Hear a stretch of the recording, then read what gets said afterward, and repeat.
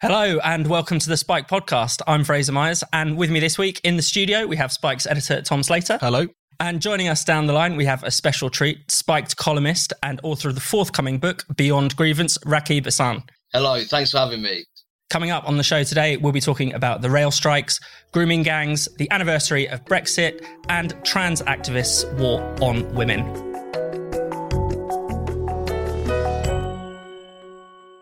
So this week, Britain has experienced some of the biggest rail strikes for 30 years. Workers with the RMT union are all on strike for a bigger pay rise and for job security.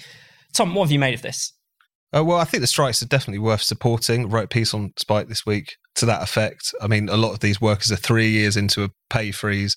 They're looking to get, again, kind of some sort of guarantee that there won't be compulsory redundancies, which are being talked about under the auspices of modernisation on the railways. And I think this could be a flavour of things to come insofar as more and more people really struggling with this cost of living crisis and effectively being told that they've got to put up with a real terms pay cuts.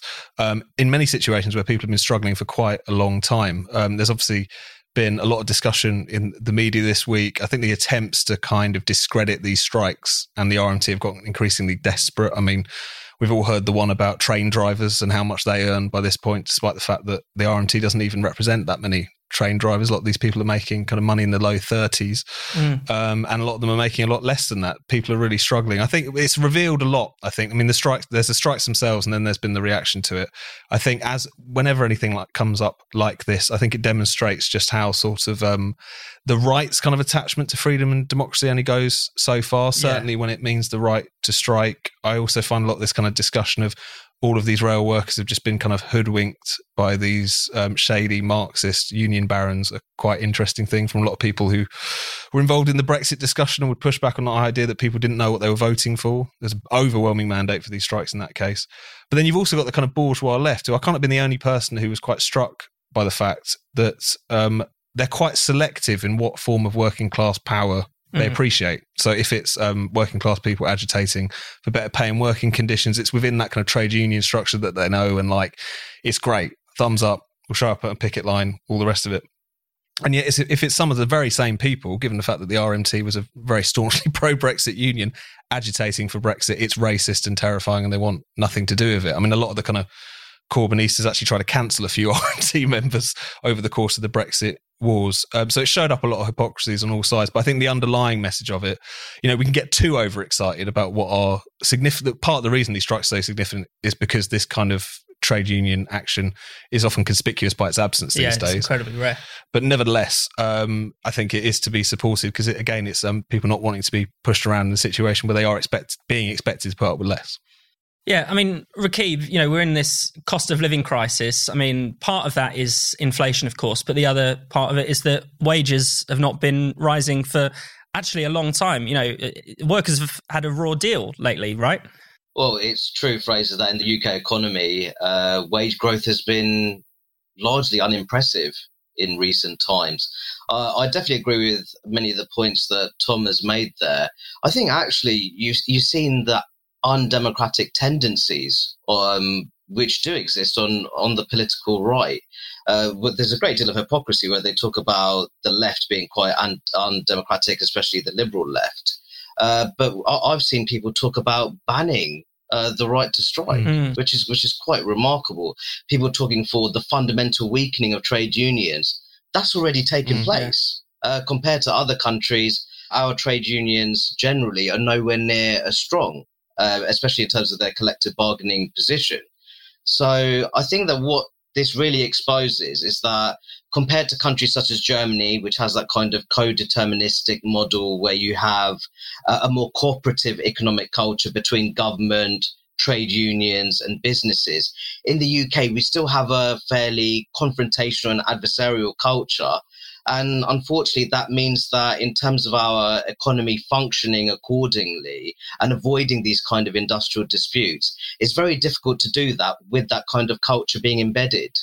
Thinking about the confrontation, there's been some quite funny kind of confrontations with Mick Lynch has become a bit of a celebrity. Mick Lynch, the sort of head of the RMT, people have enjoyed his kind of set twos in the media. I mean, let's look at a little clip of some of those. Some of your members will still stay on the picket lines. What will they do if agency workers try to cross those picket lines? Well, we will picket them. What do you think we'll do? We run a picket line and we'll ask them not to go to work. Do you not know how a picket line works? What if they do anyway? Richard, you do come up with the most remarkable twaddle sometimes, I've got to say. I didn't say you were a Marxist. I'm saying that you're being accused of being a Marxist. Let me show you what I believe is your Facebook page. I want you to confirm or deny if this is your Facebook page. It's a picture of the hood from Thunderbirds. Can you see the likeness? And actually, Mick, you don't know anything about my background or my community or where I come from. So I can't even see you. I don't even know who you are. So there you go. Tom, what have you made of that side of things? The journalists really being totally inadequate in the face of normal kind of trade unionists standing up for workers' rights. I mean, he definitely made mincemeat of a lot of people. I mean, it's one of the things that actually I thought it was a bit of a regret. I think that some of the people from the kind of pro-Brexit trade union movement weren't more visible in that discussion. I mean, they were very marginal, even within the trade union movement, which more broadly is very bureaucratized, very pro-Remain, very middle class and kind of managerial in many respects.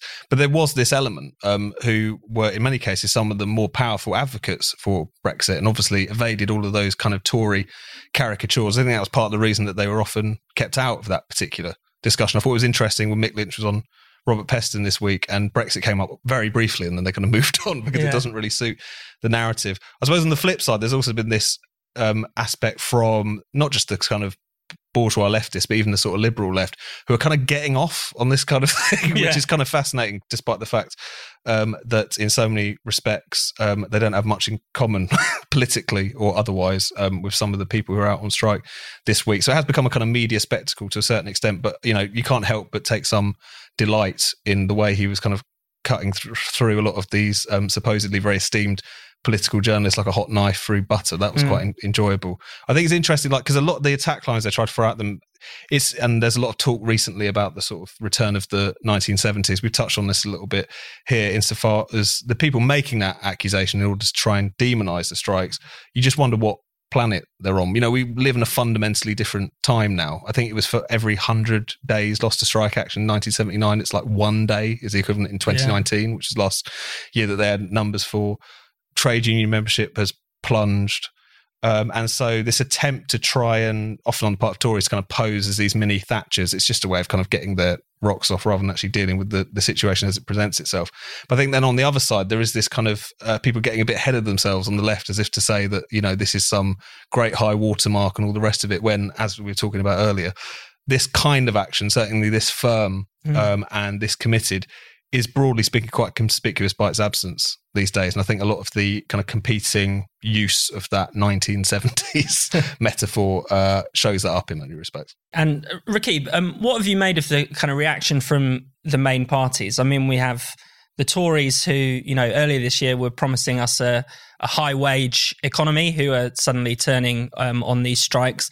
And then we have Labour, who seem to be completely on the fence over this, quite important industrial action. What have you made of that? Well, I think one thing that I would mention is the fact that the Conservative Party coalition is very different to the conventional one after the 2019 UK general election.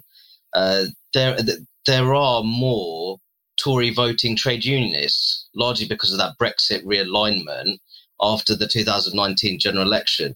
So I do think the Conservatives, they need to think in a more considered manner in terms of how it approaches industrial disputes. I have to say, I think that in the Labour Party, once again, a great deal of confusion from the Labour Parliamentary Party in terms of how to approach these rail strikes.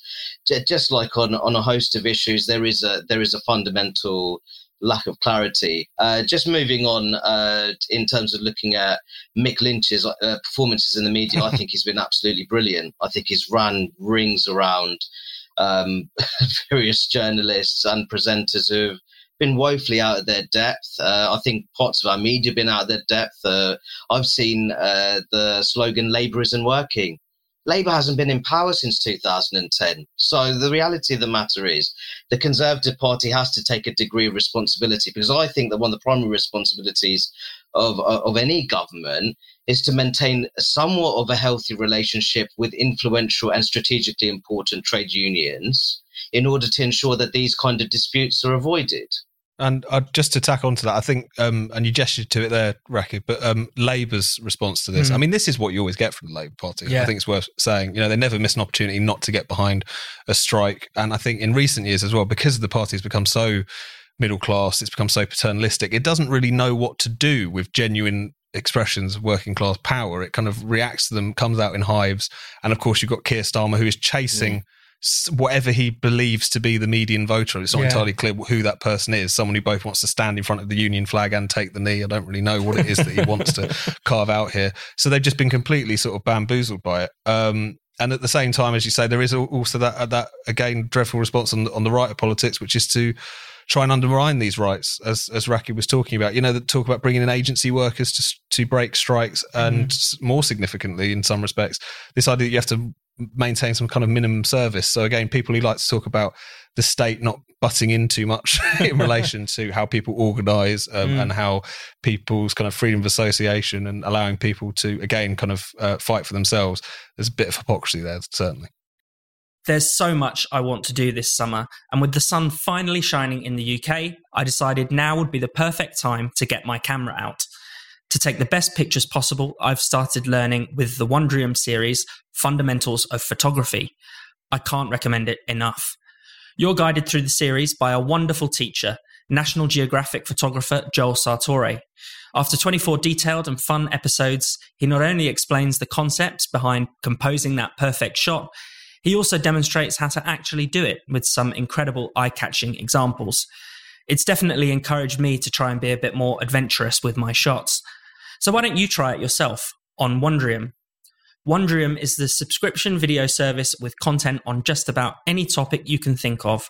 With Wondrium, you can explore audio and video courses on hundreds of topics taught by university professors. There are documentaries to help you learn more about the world around you. And you'll find video tutorials that teach you new skills like cooking, learning a language, and more. All of Wondrium's content is world-class and credible. It's presented by experts who all know their stuff. I want you to sign up for Wondrium today. Wondrium is offering Spiked podcast listeners a free trial plus 20% off the annual plan. To get this offer, you need to visit wondrium.com/spiked. Again, that's wondrium.com/spiked. Sign up today.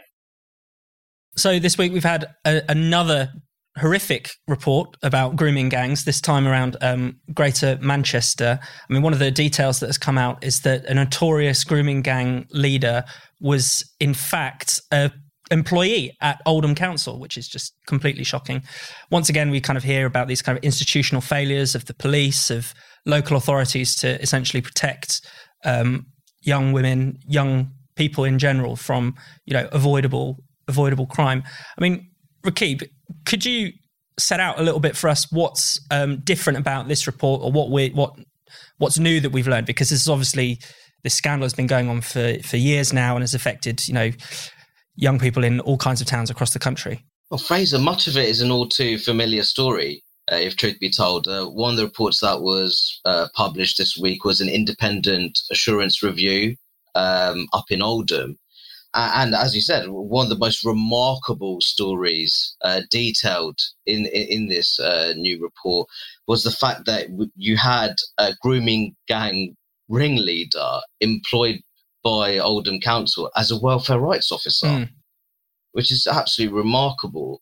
And the police, Greater Manchester Police, failed to inform his employers about his past, which included being arrested for child sexual assault, which is just absolutely astonishing. And the report found more generally that up in Oldham, the kind of multi-agency structures that were in place to maximise child protection, especially those who are at risk, vulnerable young people at risk of child sexual exploitation and abuse, that those systems had fundamentally failed. So in that sense, it is an all too familiar story. There was also a new report out in regards to Rotherham in South Yorkshire, Similar findings in terms of police officers. It finds that police officers were not well equipped to cope with the widespread child sexual abuse that was taking place in the town over a period of 15 years. But this is a story that can be told in many parts of the country. But what I would say personally is that what it really shows is that destructive combination of political correctness and identity politics combined with those victim-blaming tendencies among irresponsible public officials. As a result of that, the most vulnerable in society, especially young white girls who are from dysfunctional family backgrounds, history of parental neglect, relatively isolated in the care system, they've been severely let down, Fraser. Yeah. And just to pick up on that kind of identity politics point, Tom, I mean, it seems that time and time again, it's a case of we've got the wrong kind of perpetrator. People don't want to be accused of racism by suggesting that some of these men might be doing what they're doing, and the wrong kind of victim with white working class girls, as you suggest, Rakib, not a kind of fashionable identity group to be looking out for. Well, it is amazing. I mean, as you've both alluded to here, is that effectively political correctness in not just this case of Oldham or in the case of any of these individuals, but all of them across the board. We're talking about Rochdale, Rotherham, Oxford, Huddersfield, Telford. The list goes on and on and on. These kind of individual chapters in this growing, grim story. Time and again, political correctness is basically put ahead of protecting the most vulnerable people imaginable in society.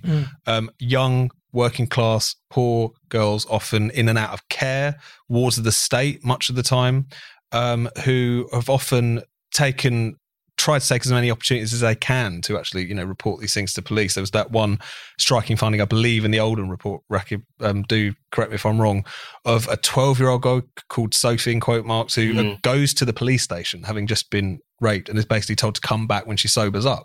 God. I mean, this sort of thing is dreadful. And we all know that the inertia around this issue is because of the fact that, statistically speaking, the grooming gang phenomenon is by and large Pakistani Muslim men.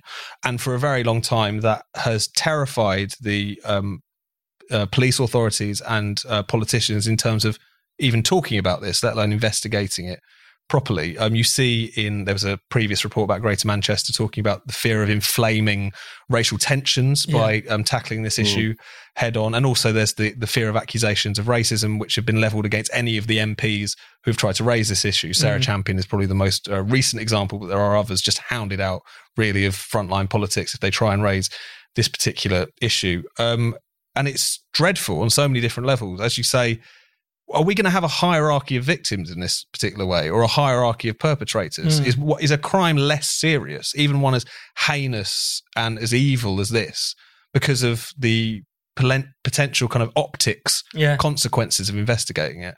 And similarly for the victims, does it count less? And you do think about how in recent years, say something like the Me Too movement or the Pestminster scandal would dominate the news for months, weeks, all the rest of it. Some of it serious allegations, a lot of it not often. It's cases of kind of clumsy comments and a hand on a knee at a Westminster event or whatever.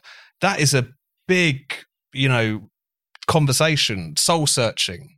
How are we going to sort out our culture? And yet this grooming gang scandal rumbles on, year on, and it makes almost no impact on the discussion more broadly. People talk about it, but then they kind of move on very quickly. And that's morally obscene. And I just do not know how we can pull back from that, really. Because again, there's another review, there are lessons learned. I'm sure things are implemented on the local level. But as a society, more broadly, and as a polity, we don't talk about this stuff properly. And as this report has demonstrated, we desperately need to. And Rakib, I mean, race relations is often given as the reason why we shouldn't talk about these things or why things are not followed up. I mean, doesn't that just make things a million times worse to cover them up rather than to deal with them head on, deal with them like you would do any other crime? No, it's absolutely remarkable. I think one particular operation that springs to mind is Operation Augusta up in Greater Manchester, which was prematurely closed down by Greater Manchester Police with the support of Manchester City Council. This was looking at group-based child sexual abuse and exploitation taking place in Greater Manchester. In terms of the victims, largely vulnerable white working class girls. In terms of the suspects, men of predominantly Pakistani Muslim origin, police officers were wary of looking like they were targeting a minority group because they'd previously dealt with cases involving men in the Kurdish origin local population. And in this case, much of the focus was on men of Pakistani heritage. And they ultimately failed in their duties and were incredibly reluctant to pursue these investigations because they didn't want to look like that they were being racist, or that they didn't want to look like they were targeting another ethnic minority group. And it will really have to make this point that these public institutions, public sector workers, their primary responsibility is to maximize the protection and welfare of those who are most vulnerable in society. But that's a classic case where the safety of the most vulnerable is being sacrificed on the altar of multicultural ideology. And Fraser, just pick up on that point you're making there about making it worse, because I think doesn't it inflame? Yeah, well, this is the thing, because I'm old enough to remember when the grooming gang phenomenon was a far right myth. Yeah, right? yeah. I remember every so often, you would have a genuine far right bigot would find themselves on Newsnight or something like that. Talked about. Even Tommy Robinson was talking about it on Newsnight. Exactly, they don't often appear anymore. Partly because support for the far right, to the extent that it did exist, has sort of collapsed in recent years, but also because it seems to be more of a cordon sanitaire these days, for good or for ill. But they would often talk about this stuff and it would be basically dismissed out of hand. The reason I raise this is not to say that those people were vindicated in any meaningful sense. The problem is the failure to talk about that means that the individuals who are willing to talk about that, in many cases bad actors who genuinely want to use this to stir up, racial strife and hatred and all the rest of it, will be the only ones talking about it. This is a common story you see in terms of radicalisation, far-right radicalisation amongst white working class boys in the North, is this particular issue. So we've got it completely the wrong way around. If you want to create a situation in which this discrete but very difficult and unpleasant issue needs to be dealt with, you need to deal with it. Otherwise, you do create a situation in which it will be used to smear all Muslims or all Pakistani men, or be used to genuinely try and divide up society. It's the failure to deal with it that risks inflaming tensions, not dealing with it, which is what they should have done in the first place. Absolutely. And Rakib, do you want to add anything finally? I agree with Tom. I think that the way these cases of group-based child sexual exploitation have been fundamentally mismanaged, it's a gift for the far right, if I'm being completely honest. It emboldens the far right. The problem is that the left, I was raised and live in a predominantly working class Labour voting town. I was raised thinking that left-wing politics was all about protecting the most vulnerable in society. But I think the problem is that many people on the left don't want to engage with this issue because it fundamentally undercuts their white privilege narratives. If you're a fan of the Spike podcast, you'll have heard me talk about how important it is to have a VPN to protect your online privacy. But choosing a VPN you trust is equally as important. Now, I always do a lot of research into our sponsors, and I only ever recommend brands to Spike listeners that I believe in. I can say with full confidence that ExpressVPN is the best VPN on the market, and here's why. Number one, ExpressVPN doesn't log your activity online. Lots of cheap or free VPNs make money by selling your data to advertisers, but ExpressVPN doesn't do this. They've even developed a technology called Trusted Server that makes their VPN servers incapable of storing any data at all. Number two, speed. ExpressVPN now uses Lightway, a new VPN protocol they've engineered to make user speeds faster than ever. I've tried loads of VPNs in the past and they can sometimes slow my connection, but ExpressVPN is always blazing fast and it lets me stream videos in HD quality with zero buffering. The last thing that really sets ExpressVPN apart is how easy it is to use. You don't need any technical skills to get set up. Just fire up the app and tap one button to connect. That's it. Even your grandparents could do it. And it's not just me saying this. Business Insider, The Verge, and many other tech journals rate ExpressVPN the #1 VPN in the world. So protect yourself with the VPN I use and trust. Use our link, expressvpn.com/spiked today, and you'll get an extra 3 months for free on a 1-year package. That's expressvpn.com/spiked. Visit expressvpn.com/spiked to learn more. So This week is the 6th anniversary of Brexit. In fact, today, on the day we're recording this, Tom, Spiked has always thought of Brexit as something to celebrate. Do you want to explain why? Well, it does feel like it does need to be explained. God almighty. I just tweeted earlier about why Happy Brexit Day. Name one benefit. Name one benefit. Well, I've been bombarded by about 300 Remainers asking me, name me one single benefit. That's a funny tick. But that's kind of indicative. I wrote about this on Spike this week. I mean, it's the 6th anniversary. It's not a round number or anything. But I think the reason it's worth talking about is because it's so striking how uncelebrated Brexit is. I think, Spike think, I'm sure many more Brexiteers think, it was genuinely one of the most positive things that's happened in British politics, certainly in my lifetime, probably for a good period before that as well. It was a genuine blow for democracy. You've got to think back, you had the entire political media elite, the capitalist class, the lovies, everyone was, preaching fire and brimstone as this happened. Barack Obama was flown in, all that stuff. And yet British people, supposedly quite a conservative and risk-averse bunch, said, no, actually, we want more democracy, we want more control, we want to bring politics back home. I don't think it's an exaggeration to say that it's another kind of great step towards the democratisation of Britain in the kind of lineage of the Levellers and the Chartists and the suffragettes. It's a really important thing. And yet, the narrative that we have is that it was this horrendous mistake whipped up by xenophobes and indulged, unfortunately, by idiots. That's kind of what's happened. And I think it's just really important that we do sort of mark it and celebrate. We're in a really bizarre situation in which history, in this case, very recent history, has been written by the losers. Yeah. They still really have control over the narrative, and their narrative is that it was basically like a mini 1930s, which desperately needs to be reversed at the nearest opportunity. So I think that's something which just needs to be said, which is, for all of this discussion, name me one benefit of Brexit. I mean, Remainers often say that after you've probably listed several benefits. It's just a kind of rhetorical question that never actually ends. And while they start talking to you about how they've lost their mobile roaming data or something like that, I mean, it's ultimately quite ridiculous. I stood in a long queue at the airport once or whatever. But the Brexit is a benefit in itself, in as far as it's about democracy. It's not about immigration. It's not about the economy. It's not about roaming charges. It's not about forcing Apple to make a different type of charger, as is now being discussed in the European Union, and some people are celebrating. It's about control, and it's about being able to decide, and it's about having a proper choice at an election, because the politicians you elect can actually do stuff far beyond the remit that they were able to previously. So I think in the face of all of that, Brexit is still very much worth celebrating. It was a great moment, and we really shouldn't let it be sort of libelled or forgotten, which I think we could easily be at risk of doing.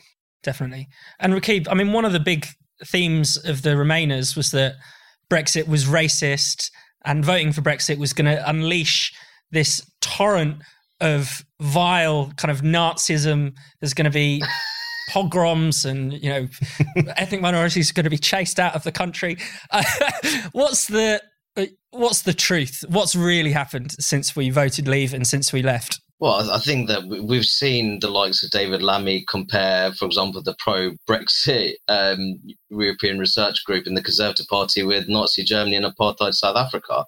That's how ridiculous it has been. Some of the commentary has been people describing a democratic exercise as some kind of fascist coup, which is absolutely remarkable. The reality of the matter is, when you look at the kind of places that voted Brexit, my hometown of Luton, which is incredibly super diverse in ethnic and religious sense, voted Leave, 56.5%. People are still amazed when I tell them Slough voted Leave. Slough voted Leave, Bradford voted Leave, so did Hillingdon. And there's one ward in Hounslow called Osterley and Spring Grove. People, if they are familiar with it, they'll know that has a very notable Indian origin presence, relatively affluent as well, a high rate of home ownership. Delivered a Leave vote above 60%. The reality of the matter is, Brexit was actually not only a cross-class enterprise, it was also a multi-ethnic one. As well. So this idea about this being an indication of the degree of white nostalgia in the UK, which I think that was something that Sir Vince Cable suggested that was a possibility, just complete and utter nonsense. I think what you'll see with the people who voted Brexit, there's that shared desire for the restoration of national sovereignty. Many wanted a higher degree of fairness within our immigration system. They felt that EU migrants were the beneficiaries of preferential treatment under freedom of movement. They felt that wasn't particularly fair on migrants from Commonwealth countries outside of the European Union. So there's various factors at play. But I felt that much of the pro-Remain establishment, especially in politics and media, they just wanted to reduce this as some kind of racist, bigoted provincial enterprise. When you actually saw that a number of cities which are multi-ethnic actually voted for Brexit. So I found that the moment that the result was delivered, and up to now, much of the commentary continues to be of a particularly low quality. It's all the immigration picture as well. Yeah. Is, far different from the kind of xenophobic hermit kingdom we were supposed to become after Brexit. I know you've written about how in the past year in particular, I think the immigration numbers and the composition of who are being able to work in the UK has changed. You want to say a bit about that? Yeah, I mean, I think that if you actually look at the sort of inward migration composition, how that's changed in the post-Brexit setting, we're now seeing more migrants come from Commonwealth countries such as India, Nigeria, Pakistan.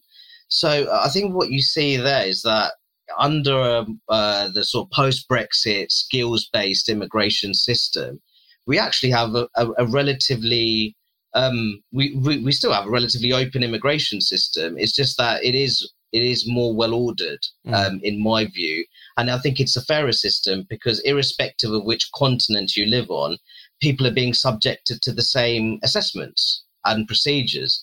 So I do feel that contrary to people saying that Brexit, this is all about pulling the drawbridge, becoming a relatively isolated, insular island, that is simply not the case. Within that kind of Brexit electorate, you could say there are some people who are relatively protectionist, but then you also have people who are the more kind of, you could say that sort of outward-looking global Britain pro-Brexit internationalists. But of course, if you talk about all these various sub-electorates, much of our pro-Remain commentary are not remotely interested in that level of detail at all. One thing that's worth remembering is, at least for the response to Brexit from the Remain establishment, from the political class, and all the rest of it, it was never really about the European Union. Yeah. I'm sure many of us have had this experience where you get talking to someone about the European Union and it becomes, who are very passionately anti-Brexit, and it becomes very clear they don't know very much about the European Union whatsoever. I think for the high information voters. Exactly. For these people who are so much smarter than the people of provincial Britain who have voted for this thing. They don't know any of it. And there's a reason for that, is because this was always for them a proxy, really. They were horrified by Brexit because the oiks had acted out of line. All of those attitudes, which we all knew were there, but have become very politically incorrect in a sense to mention in polite society, that effectively most people in Britain are idiots and that they're scum and that they're kind of racist, or at least they have these tendencies and they shouldn't have those tendencies ever kind of pricked or massaged at any point because otherwise all hell will break loose. All of that became bursting out into the open. The reason they hate Brexit is not because they love the European Union, it's because they're really uncomfortable with democracy. Yeah. And that's been one of the great things about Brexit. It's really clarified where those battle lines are. And whilst I think there's still a lot of work to do in relation to properly democratising Britain, taking that spirit and making sure that it is pushed even further, I think in and of itself, knowing that, I think has been a great boon in many respects. And finally, on Sunday, when women's rights activists went to protest in Bristol, they were greeted by some kind of anarchist types, I guess you could say, in black masks, screaming at them, screaming misogynistic obscenities. And this has become a kind of depressingly familiar trope now. Let's have a look at a clip from this most recent demo. You have been literally just attacked. You're our kids. Yeah? Go home, get in the sea, die out. You're dinosaurs. Fossils. Yeah? You're going to die out. Some brave young men there trying to menace middle-aged women in the round. I mean, it's incredible. Tell me what is wrong with these people. This happens. This happens time and time again. I mean, this particular kind of anarchist, anti-fascist lot, effectively, who have shown up at a couple of these big gender-critical demonstrations. I mean, this was, I think, it was an event called Let Women Speak, organised in Bristol, and these blokes show up. It similarly happened in Manchester recently, where the same group of feminists or a similar group of feminists were trying to give a speech around Emmeline Pankhurst's statue. And these black Pampers, as they've been dubbed on Spike this week, not entirely sure what that means, but I find it funny, tried to get in the way. I mean, you have this spectacle of people who claim to be on the right side of history, who claim to be the Be Kind Brigade, effectively, dressed head to toe in black, shouting obscenities, often sexualized insults and kind of like, veiled rape threats, effectively, at women who are trying to organise around women's rights, and claiming that they're on the right side of history, claiming that the other side are dinosaurs, as you heard in that particular... And they're going to die out. And they're going to die out. This escalated to the point where a lot of the feminists who were there ended up being essentially barricaded inside a pub by police because they wouldn't go away. And I think this is not... There is something about this which I think is very, very telling, which is to say there is a strain of deep misogyny and authoritarianism within the sort of trans rights movement, quote unquote. It increasingly takes this particular form and can often spill out not just from social media and the kind of threats and horrible messages that a lot of people have received, but actually in public life, in public spaces. Yeah. And it's been going on for a very long time. And I think in that you just see how ridiculous it is to have people who claim to be the good guys, and yet they're carrying on like this. Even just the look of them tells you that they don't deserve that status, definitely. Rakib, are they on the right side of history, do you think? Oh, not in a million years. Not in a million years. I've been saying it for some time, and I've written about this for us at Spike. I've always been saying that the transgender movement is fundamentally misogynistic. There's very clear attempts to erase conventional understandings of womanhood, from a great deal of biological illiteracy there as well.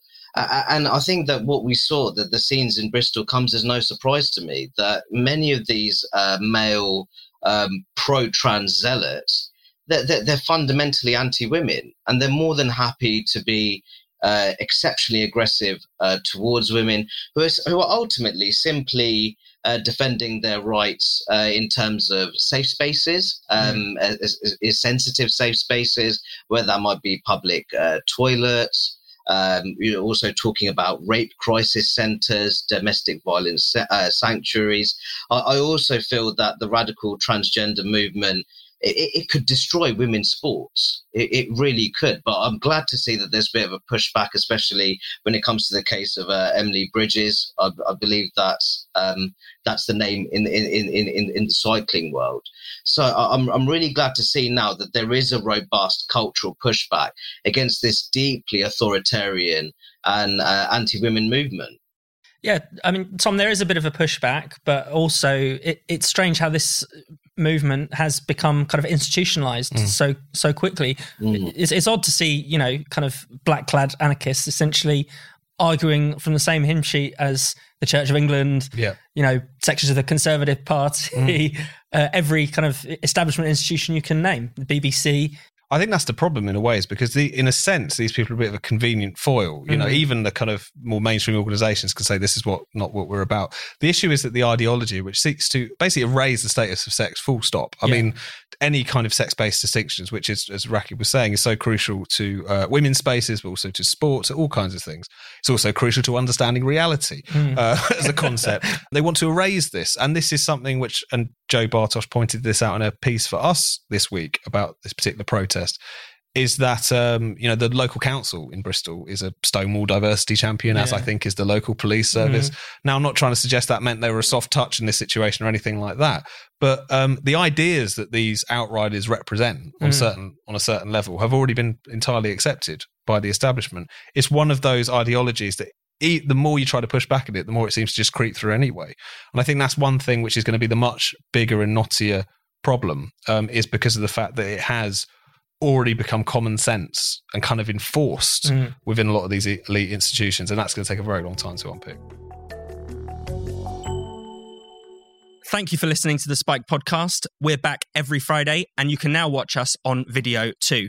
Check us out on YouTube or go via the Spiked website, which is spiked-online.com. See you next time.